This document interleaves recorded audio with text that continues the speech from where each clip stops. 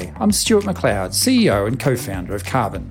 Welcome to the Accounting Leaders Podcast, the show where I go behind the scenes with the world's top accounting leaders.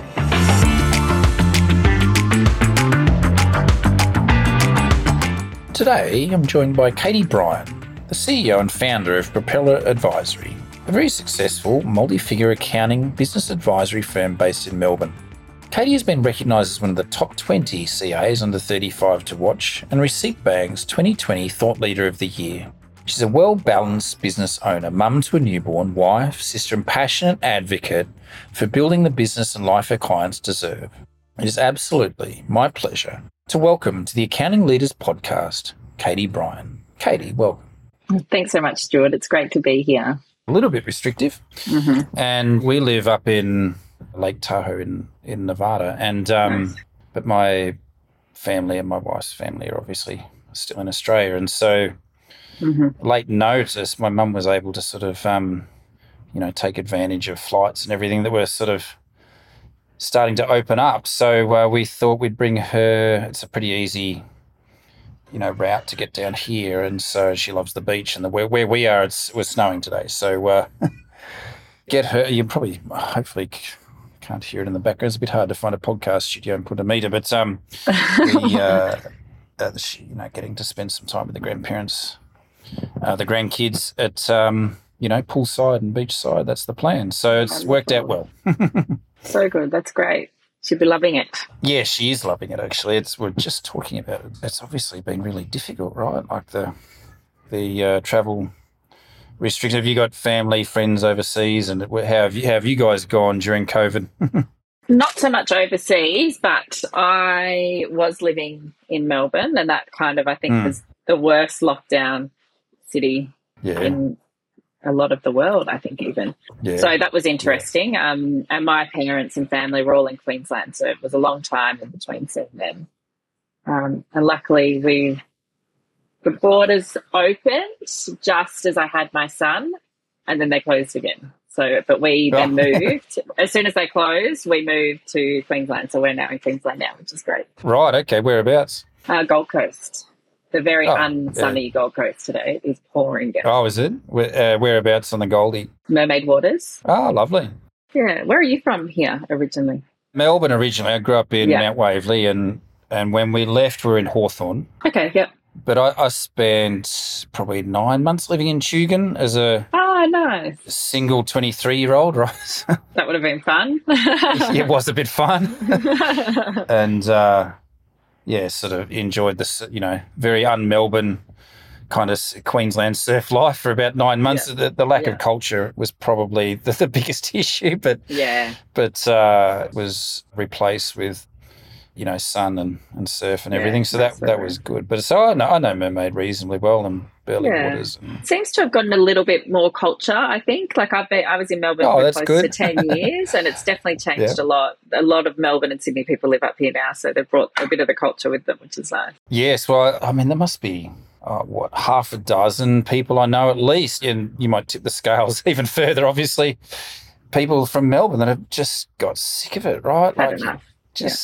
Can't have the government in your life every day and being fined by vigilantes, because you're 5 kilometres from home. It's not even 3 miles. No, mental. So I understand. I completely get it. I completely get why. So you must appreciate having family close by then. I do. Yeah, it's great. Yeah, especially with an 11-month-old. Helps a lot. Yeah, and that's your first? It is my first, yeah. And please tell me, how did Propeller come about, and what was the impetus, and how's business going? Tell me all your life story. All the things. Propeller came about, I think, 6 years ago. I was in Melbourne. I left the Gold Coast. I started out my career on the Gold Coast and then wanted to get into more of a corporate advisory path. So went down to Melbourne, and as part of that, I worked in M&A for both the industrial market and accounting and financial planning firms. And so I spent about a year, and I think in that year I met with 100 accountants in Melbourne, and I just saw the same thing everywhere, which was old white men with Yeah, piles of it is. paperwork on their You desk. don't have to go to Melbourne just for that, though. No, They're no. worldwide, I promise. Yeah. But there was no women, there was not one single Yeah, female-led accounting firm that I walked into, which I found really sad because there are so many yeah, female small business owners out there. And just yeah, as women, we communicate differently. It's of just course. how it is. It And so is. I kind of went, you know what, maybe I could do this. And so I put my business services hat back on and started Propeller Advisory, which actually started out just as CFO services back when CFO services was just becoming something that was recognised, I think, in the market, but quickly morphed into a fully fledged accounting tax advisory. Yeah. And, well, let's explore it. And I don't know how to say this, but like, as a, as a white middle-aged male now, like, it honestly, I notice it probably nowhere near as much as you. And I don't ever want to think that I'm qualified to advocate for women in the industry or anything, and I don't pretend to do so. But we do, as a company, we do notice the industry, particularly here in America. I think hopefully Yeah. Australia's sort of balanced out a tiny bit more, but it would be so well done on, sort of the women first advocacy, because I think it's important. And there's 50% of the clientele, no doubt, are women in which, communicate very effectively. But it would be great to sort of balance it out in other countries. So if you ever want to start US or Canada, please by all Okay. means. Be the first. And you're yeah. right. In Australia, it has changed a lot. Since I started out, there's been a significant number of female-led accounting firms open, which is great. And I think it's a testament to what technology has done for the industry. It's allowed us, there's very limited barriers to entry, like it's cheap for us to start. I started with a laptop in a crappy little apartment, no extra screen. It was literally just my laptop and a Xero subscription and my G Suite account. And that's how easy it is now, which is great. Yeah, well, that's a really good point. Like the affordance or the equalisation of the technology has allowed equalisation in the industry, and that's a really important aspect, right? Like, was it expensive to start up 20 years ago? You had your server and your CCH or MYOB licenses and your offices, and it's probably 50 grand or 60 grand or 70 grand in. Now it's, if you lease your laptop, it's probably about $300 a month, right? Yeah, that's right. Yeah. But also the flexibility for, again, there's some stereotype in this, I realise, but the flexibility for women and mums in particular, affording more flexible workplace and working arrangements is really important. Yeah, and having control, I think, of your own freedom, really, which is a big motivator for me. I knew that within 5 years I probably wanted to start a family, and so my aim was to have a business by that point that could support me taking some time off and spending some time with my bubba, which I've done. And how was that process? Congratulations, well done on all your success, because the firm has gone from strength to strength, and the authenticity in the way that you market and the way that you go about everything is amazing. So congratulations. Okay, thank you. Do you think, what are the other catalysts for your success and the way that you want to construct your life? What are the other things that have sort of helped along the way? I think that, as I mentioned before, technology, Carbon is a great one. It has allowed us to work remotely with our team, which is dispersed all across Australia and the world. So that's very exciting. But for me, I think it was understanding and realising that I didn't know everything, and to rely on other people's experiences and what they had been and done before me to try to get, I guess, as much insight as I could without having to make all the same mistakes. I have made plenty, however. It's okay. Yeah. So Wise Mentoring, I'm a big fan of Wise Mentoring. I started out with Jamie Johns as a mentor. Oh, wow. Back pretty much like when I was looking at outsourcing or offshoring, I should say, into TOA. And I went onto TOA's website and I saw that Jamie Johns was on there, as he had some staff there. And I gave him a call and he said, hey, why don't I mentor you, and we'll catch up once a month and I can help you with your business. And that was before Wise existed, and he helped so much. And then Wise became established. I became one of the first members there. And it just kind of taught me all the things that I didn't know. When I was in business services, I had maybe a 4-year gap when I went into corporate advisory. So there was a lot capacity planning and position descriptions and how to have the ideal team and those sorts of things that I didn't know about that Wise taught me, which was awesome. So I think that was great. And then also just networking with others within the industry. I think that's been the best place for me to find out what apps to use, what should my tech stack be, what are you paying your staff members, those sorts have been really helpful. What are you paying yourself? That's probably the most important. You got to make sure you're paid. And that was an eye-opener for me, you know. Like I had a guy at Xerocon one day say, hey, you're not paying yourself enough. Your business isn't successful. And I went, oh, my gosh, you're right, it isn't. And so then it was a whole different ballpark for me into how do I grow so that I am paying myself what I should be paying myself rather than it just being all about my team. No, that's good. You definitely need to do that. So Wise Mentoring, Jamie Johns, Ed Chan. I mean, these are really great people that have helped champion the online transition in Australia. What else did you learn from? Can you point to some examples of perhaps some discussions and things that they really helped out? Yeah, so I think especially in regards to the ideal team and also that you can have an accounting firm with the ideal team that doesn't require you to be there working 40, 60, 70 hours a week. Yeah. I probably work in the business 12 hours a week now, have Monday and Friday with my son. He's not in daycare yet, so I work when he's napping on Tuesday, Wednesday, Thursday. So life is busy. And I focus on what I love in the business, which is the sales side and building relationships and those sorts of things. And I've got an amazing team by following the ideal team structure with a senior client manager, assistant client manager, team leader, and bookkeepers and accountants.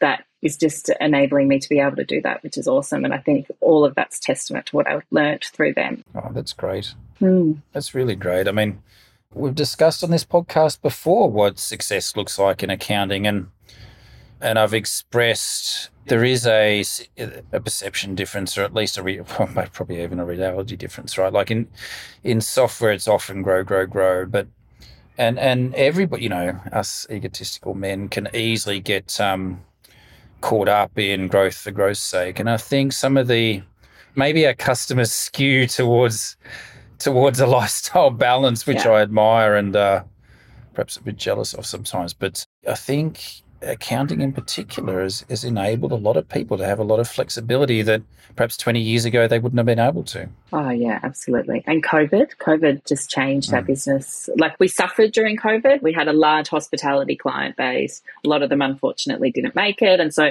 our growth slowed down. And don't get me wrong, I'm very highly motivated by growth as well. Oh, yeah. No, I don't mean to dismiss it no. completely, but it's perhaps not top first, second and third priority for you, right? Yeah, that's right. No, it's about being able to have like a great business, but be able to be flexible and work the hours that I want to work and that works for me, which is good.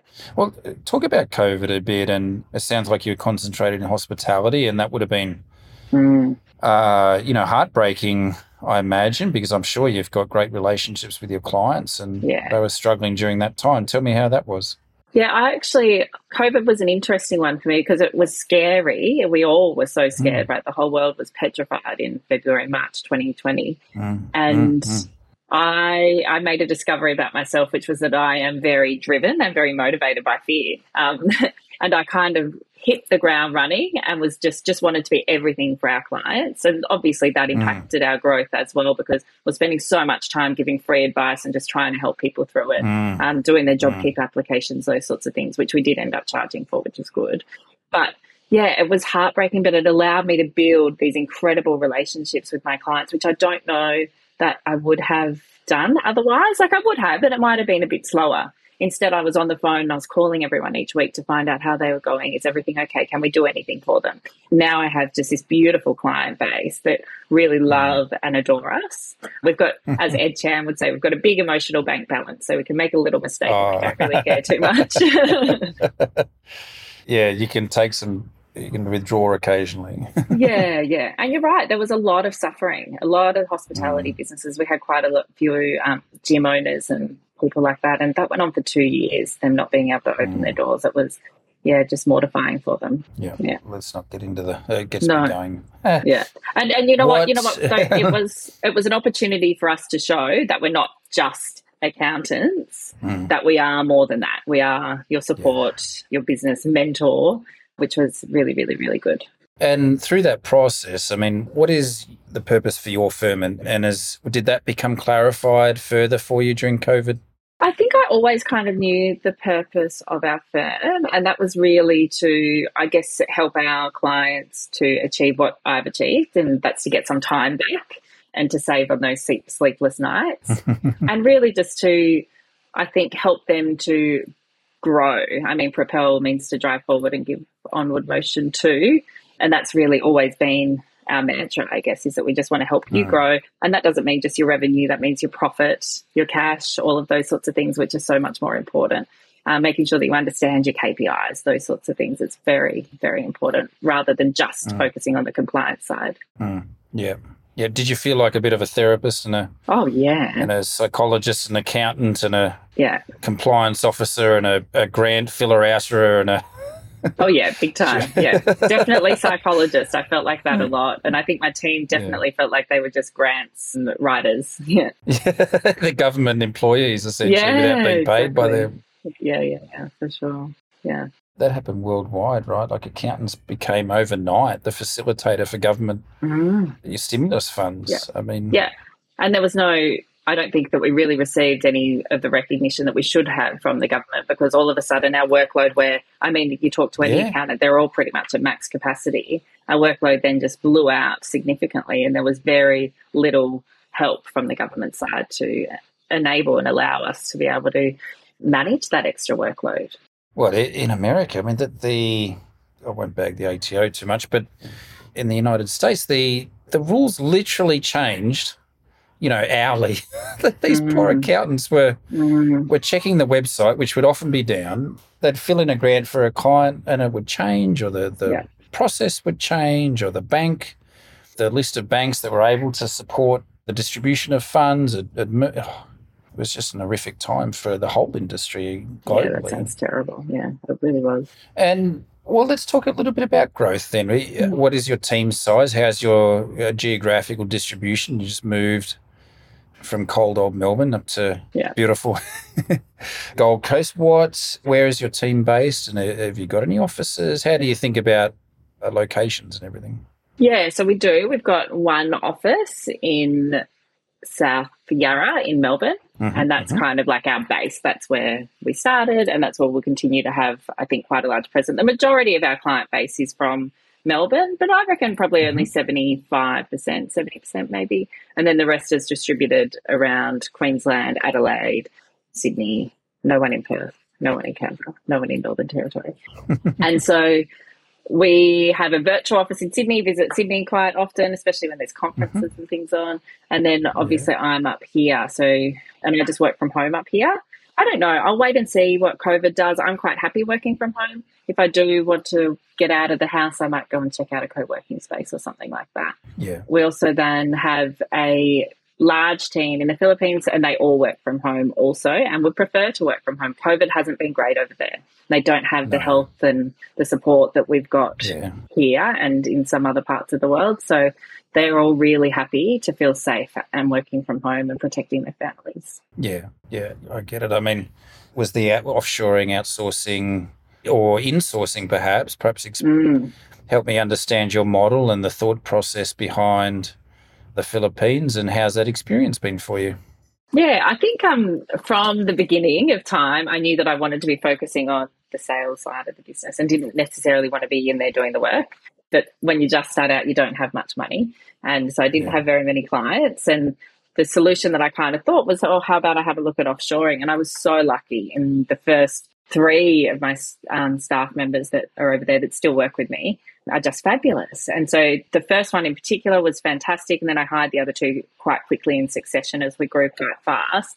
But I just had a great experience from the beginning, and they now help me find my other staff members. So people that they've worked with before or people that they know. And so I know that they're good and they're reliable, which is wonderful, yeah. Are you taking staff off Jamie? No, I'm not. I wouldn't. No, he'd be on the phone quick. He would be, definitely, that's for sure. That experience sounds very positive for you guys. Yeah. It hasn't been difficult. Language is fine. Yeah, language is fine. All that's fine. We've had one staff member over there that didn't work out. And I knew that pretty quickly, but didn't act on it fast enough. You know what they say, hire slow, fire fast or whatever. Definitely did not follow that. But apart from that, like, our experience has been really good. So I just think that it's about making sure that you're really diligent in the interview process. You're asking all the right questions. If they don't have the English that you need them to have, then don't hire them, because it is so important, especially if you want them communicating with your clients like ours do. And then there's account tests. Have you heard of that? They do a test for accountants and bookkeepers to see what their knowledge is actually like, and they're wonderful. So I would recommend making sure any future hires, whether they're where you are living or overseas, make sure that they're put through those tests.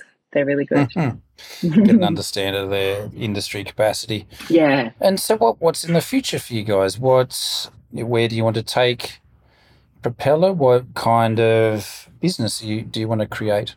Yeah, so I think COVID kind of helped us define a little bit more about who our target client is, who we want to be working with. And so I think through Propeller Advisory, we're focusing more on the professional services realm.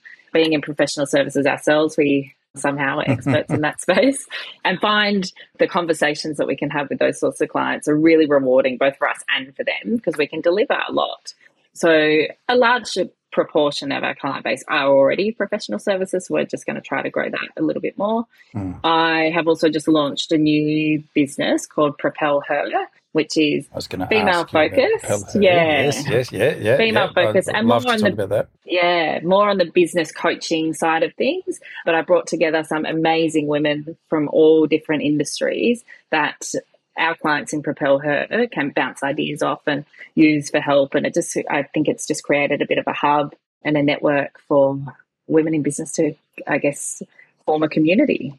What was the genesis of Propel Her? Did that come about through conversations with your clients? Just something you always wanted to do? So it kind of actually came from my own experience when I started Propeller Advisory and feeling very isolated and very alone and not really knowing who I can go to when I had questions about what step to take next and those sorts of things.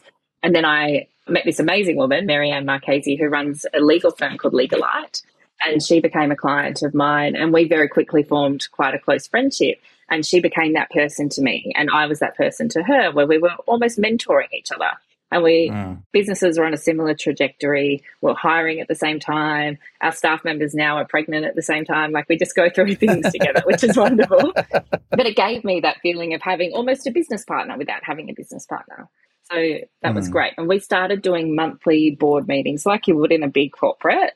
We had an agenda and we went through it and produced management reports and went through those and understood how we were tracking against our budget and all of that sort of thing, which a lot of small businesses don't do. And so that's the premise of Propel Her, is firstly providing that community to give a bit of support to women in business, but also getting them to get together once a month and have a look at their numbers, understand what their debtor position is like. Do they have any taxes due? All of those sorts of things, which unfortunately, when women come through my door, my online door, virtually, a lot of them don't know how to read a profit and loss, and they don't understand what their balance sheet means.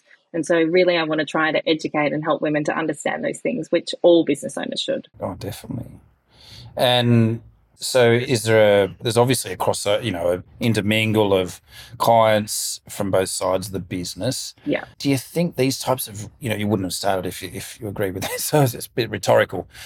What's been your experience as you've sort of, built this Propel Her side of the business, and the types of women who are probably, I imagine, if they're, seeking you out, they're highly intelligent, they're very passionate about their businesses. Where are the gaps? And by the way, the fact that business people can't read a profit and loss is probably many women more than men can read this, right? Yeah. So, but I imagine that there's a gap there, right? There's a insecurity perhaps around, this gap in knowledge that you're helping. Yeah. Is that fair? Is that okay? Yeah, no, that's 100% it. Like, it is. It's a gap. I think what we find is that a lot of our clients, whether they be men or women, have an idea of what they want to be doing with a decision that they want to make in their business, but they're just not 100% sure, and they want someone to bounce that off. And there is, like, there's a gap in all sorts of areas, whether it be, am I ready to hire my first employee? Is my gross profit what it should be? Have I priced myself correctly? All of those sorts of things that they may have an idea or a gut feel, but they're not sure how to actually get the answer. Yeah. And might get in trouble for, but I think men just fake it. Yeah. And generally. It's a confidence thing, fake confidence. Yes, exactly. That's I wanted you to say it, not me. But, I genuinely think, like, the business people, the customers, the clients that we come across, like yourself, are just highly intelligent, build amazing businesses, and I think this is the area that you've identified that women need help, is just the confidence capacity, the ability to talk it through and just go for it. And we all fake it. I think we all fake it, but women are more likely to put their hand up and say, oh, I'm not quite sure about this. Can you help me? But on social media and through marketing and things like that, they come off very confident and might well be in a lot of areas of their business, like in the marketing side or the sales side and those sorts of things, but maybe not so confident on the accounting numbers side. It's very daunting for a lot of people. Not bad. And I think that's, look, I can generalise here. I think that's the difference often between men. You know, women would seek out help from people like yourself. Men just pray and hope for the best and go ahead without seeking that advice and guidance, right? So they take more risks, I think. I think might be stupidity more than risky. No, you will get yourself in trouble now. Yeah, that's all right. I can take it from that side. I can hear in your voice that this energizes you and something you're passionate about, yeah? Yeah, I'm really passionate about it. Also incredibly terrified. It's been a while since I've started a business. And it's more challenging than I remember. So, but I am very passionate about it. And what types of businesses has the Propel Her side of your go-to-market and everything? What type of people are attracted to that community? So what types of businesses? I'm targeting, say, already 6 figures and wanting to grow to that next level. May have like 1 or 2 staff members. But what we're doing is we're getting women who want to participate in all different areas of business. So whether it be startup, whether it be just registered for GST, which is 75, and then whether it be 6 figures or they're already at that $1 million mark and struggling to grow from there. And then we'll put them all together in groups that are from the same level so that they're all going through the same thing at the same time. Yeah, and I think is it fair to say the journey and talking about it is probably 80% of it, 90% of it, just having that outlet? Yeah, rather than, for sure. The formal advice. Yeah. No, absolutely. I think that's definitely a large part of it is accountability coaching. I think that's the key one. Having a business plan, having a strategic plan, setting some goals, and then having someone that will hold you accountable to that. I know my to-do list is massive and it stays massive because no one's knocks on my door and says, hey, Katie, have you ticked off that yet? But if you have someone that you have to meet with once a month to check how you're going, then you're going to start ticking that off. Oh, I can hear Jamie. I can hear him in your... You think I've been brainwashed? No, just there's a little voice in your head that sounds like him. That's funny. That's good. Could be a lot worse. He's a fantastic leader in the industry. Definitely. And so the leap from sort of, that large corporate environment into your own small business, obviously faced obstacles and found various times difficult. What were the influences that got you through? And mentoring is a fantastic contributor to that. Were there some others, family support, clients, that type of thing that helped the journey? Yeah, I think family support, definitely, but as well support from the industry. The Australian accounting industry is great in terms of its recognition. Got lots of accounting awards and those sorts of things. And kind of once you start to get a name for yourself, it really eggs you on, you become even more motivated to do great and not let down your fans, I guess. But yeah, so I think that had a lot to do with it. Like the Australian accounting industry is wonderful and there's just such a tight-knit group of accountants that just support each other so much and really help each other forward and to make decisions and those sorts of things.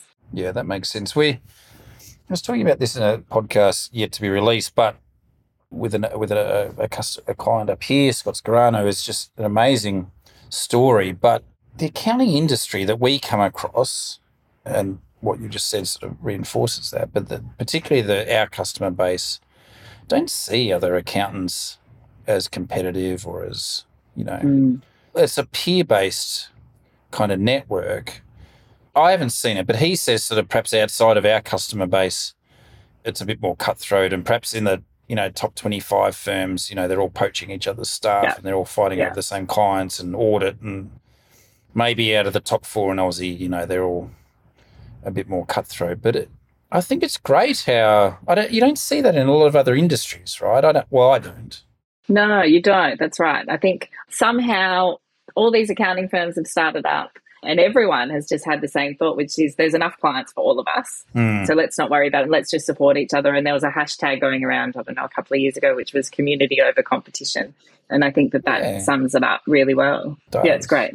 Yeah. It does. It is. And we see it wherever we go, UK, US, Canada, Australia. Yeah. I'm wondering whether maybe Xero and Xerocon and those sorts of things and getting a heap of accountants in a room together was the catalyst. I don't know, but something along those terms, I think accountants started networking together, which I don't think has been done in the past. Yeah, I think you're right. I think Xero deserves a fair bit of credit in that, for that aspect of the industry. I remember the second Xerocon in Taupo, New Zealand, in a white tent. Amazing. There was 60 people there. Wow. And even back then, there's probably more, easily enough, same number of Xero staff than there was clients, but it was just such a communal and engaging discussion going on then. I mean, it's always been there. It's always, the Hamish Edwardses of the world, and obviously Rod and everything. Yeah.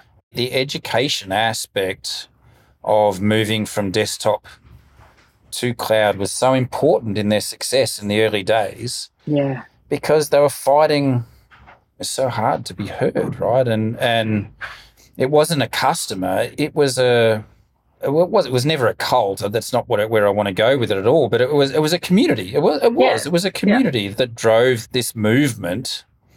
And remember, Xero started in 2006, same year as Zendesk, same year as a whole lot of other horizontal SaaS businesses, that SaaS was barely even a concept.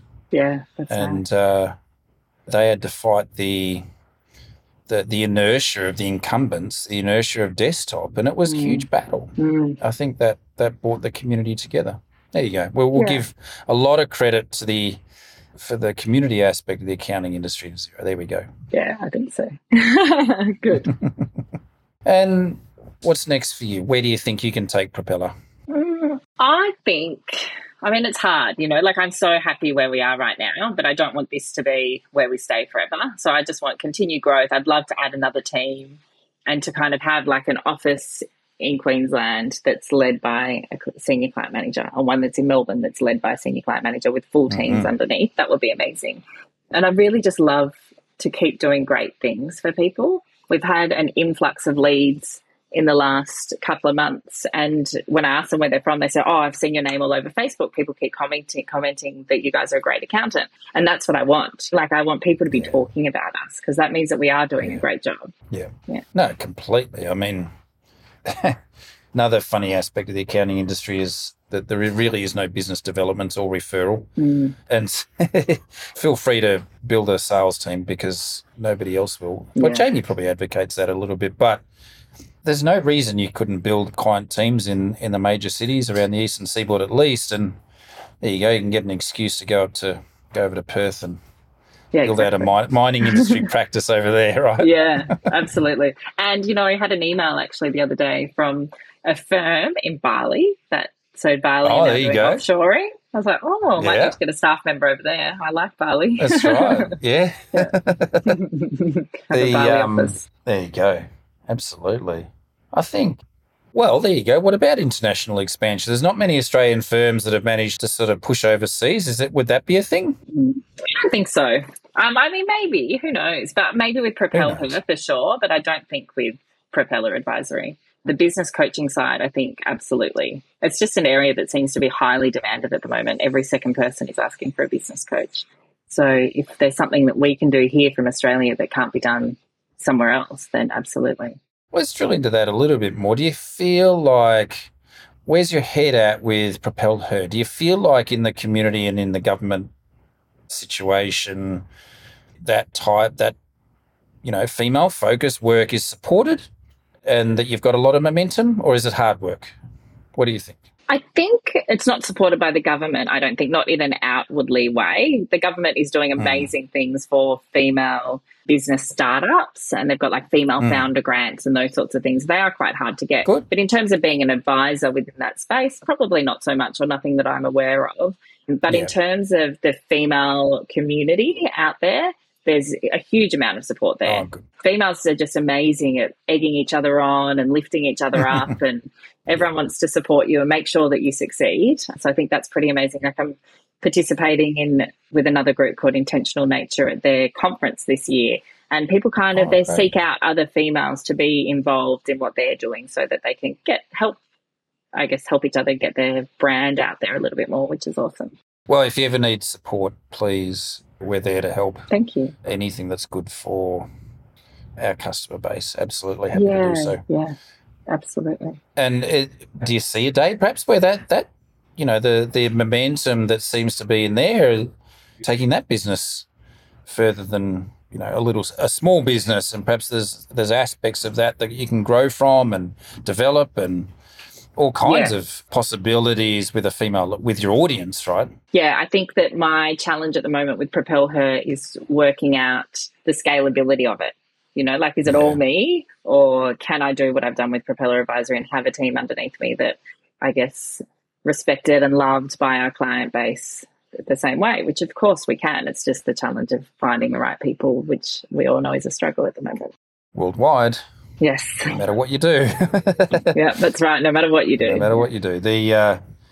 My guess, and I don't know anything about it, but I imagine that the love and collegial feel in your community there, you'll have people that will want to sort of, be more involved, and you go, Katie, can we work in here? Can we grow with you? Can we do something to help? I'm sure that those conversations, if they're not happening now, they'll be happening soon. Yeah, great. I hope so. It's amazing. And what about the Australian accounting industry and, technology adoption, etc.?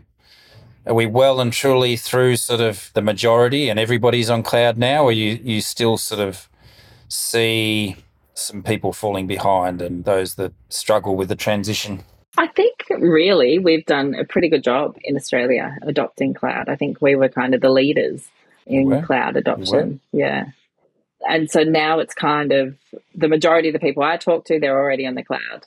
The ones that aren't, so they might not be using Xero, they might be using a server-based accounting software. They still use bits and pieces of the cloud, different apps here and there. So I think everyone's using it in some capacity. And now it's just the challenge of firms have their tech stack and they're really kind of, I guess, entwined with it and used to using it, and it's set up and it's running the way that works for them.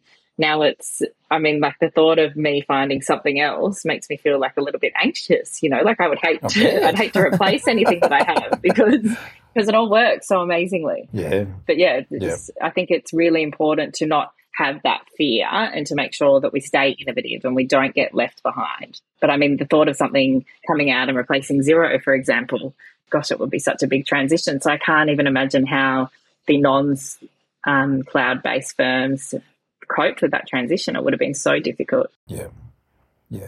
Australia is, there's no danger of anything replacing Xero anytime soon, I don't think. And Australian firms, you're right, they are partly influenced by Xero, but also the Australian culture, I don't know, it's definitely sort of grounded in underdog, but the capacity to give new things a go without sort of worrying too much about sort of the short-term disruption is, ironically, I'm pretty sure it's ironic, not coincidental. Anybody who knows me will be conscious of that. But, even in Silicon, even San Francisco, the Bay Area, there's some very old school accountants. Our client base is not geographically centric in the US, but it's focused on firms that are obviously technology progressive.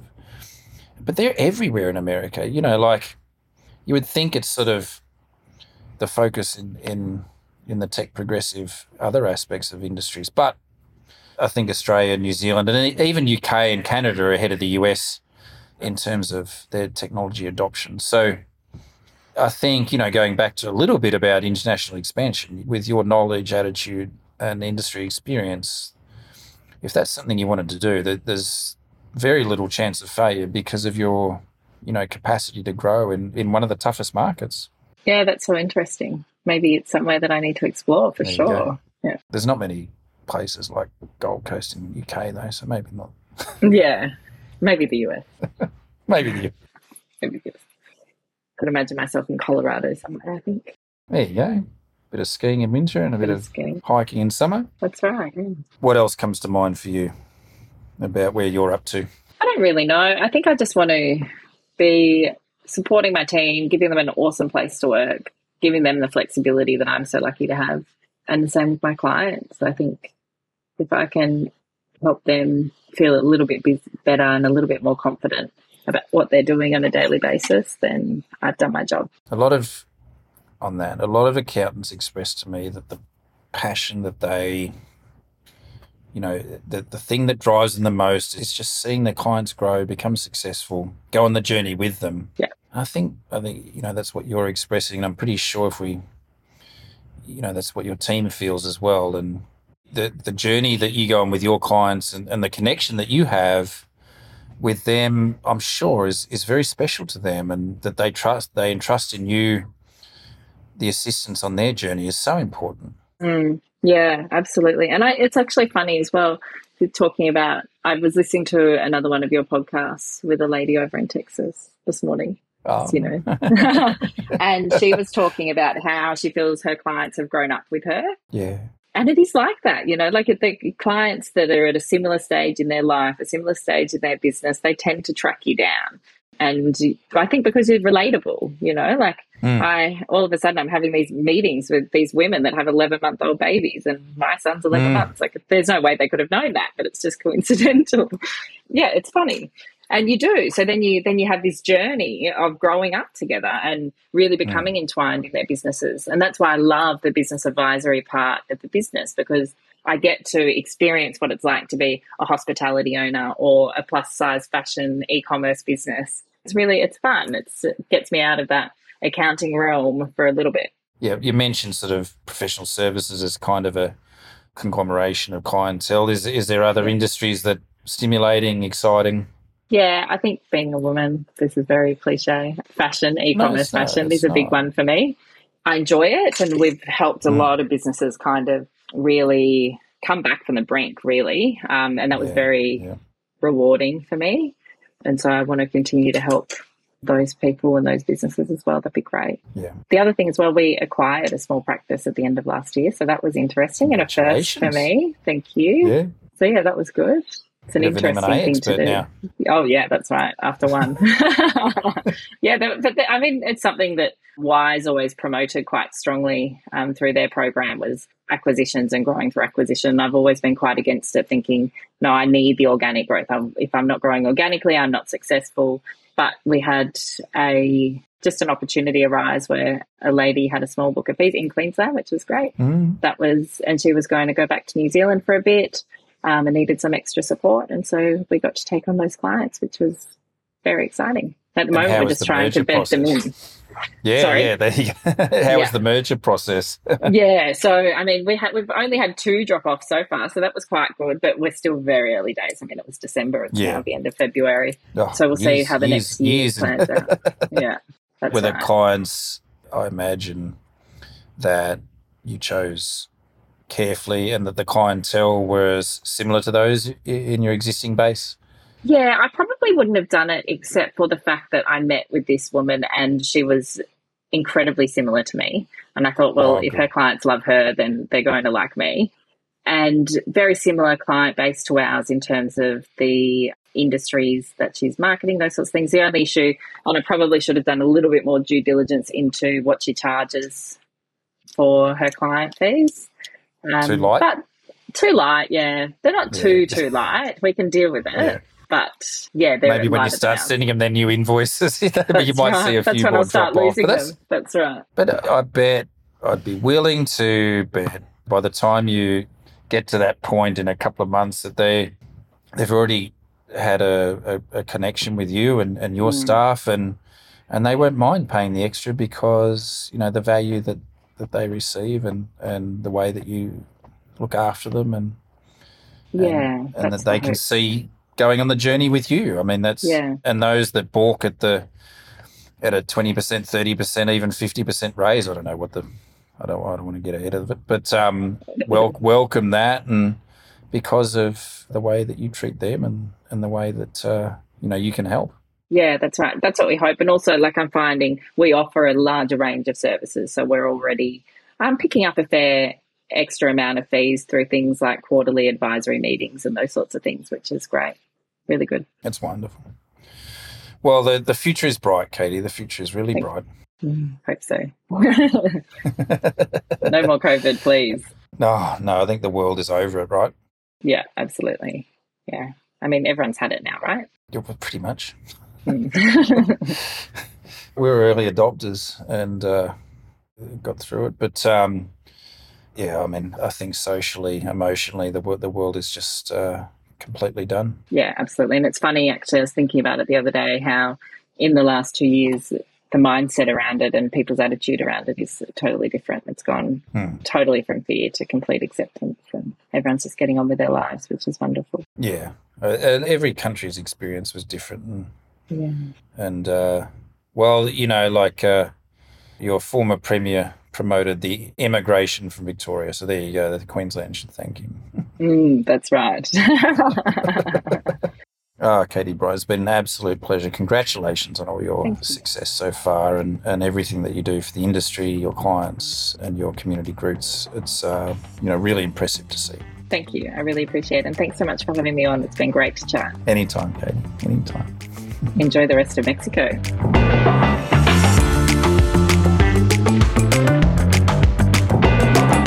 Thanks for listening to this episode. If you found this discussion interesting, fun, you'll find lots more to help you run a successful accounting firm at Carbon Magazine.